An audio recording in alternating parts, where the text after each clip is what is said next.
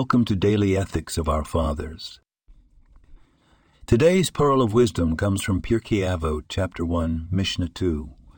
Shimon the righteous was among the last surviving members of the Great Assembly.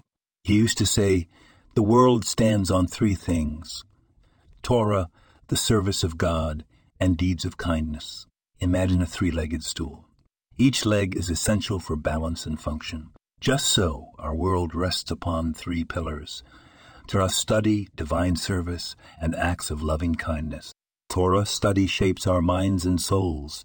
Divine service connects us to our Creator, and acts of loving kindness weave the fabric of human community.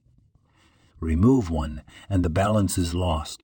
In our daily hustle, remember to learn something meaningful, connect with the divine in your unique way, and perform a simple act of kindness. These are not grandiose actions reserved for the extraordinary. They are small, daily deeds that uphold the very essence of our world. When life feels unstable, consider which leg of the stool you might strengthen. Perhaps it's time to attend a class, spend a few quiet moments in prayer, or help a neighbor in need. Each action is a step towards restoring balance, both in our personal lives and in the world at large. Thank you for joining. This podcast was produced and sponsored by Daniel Aronoff.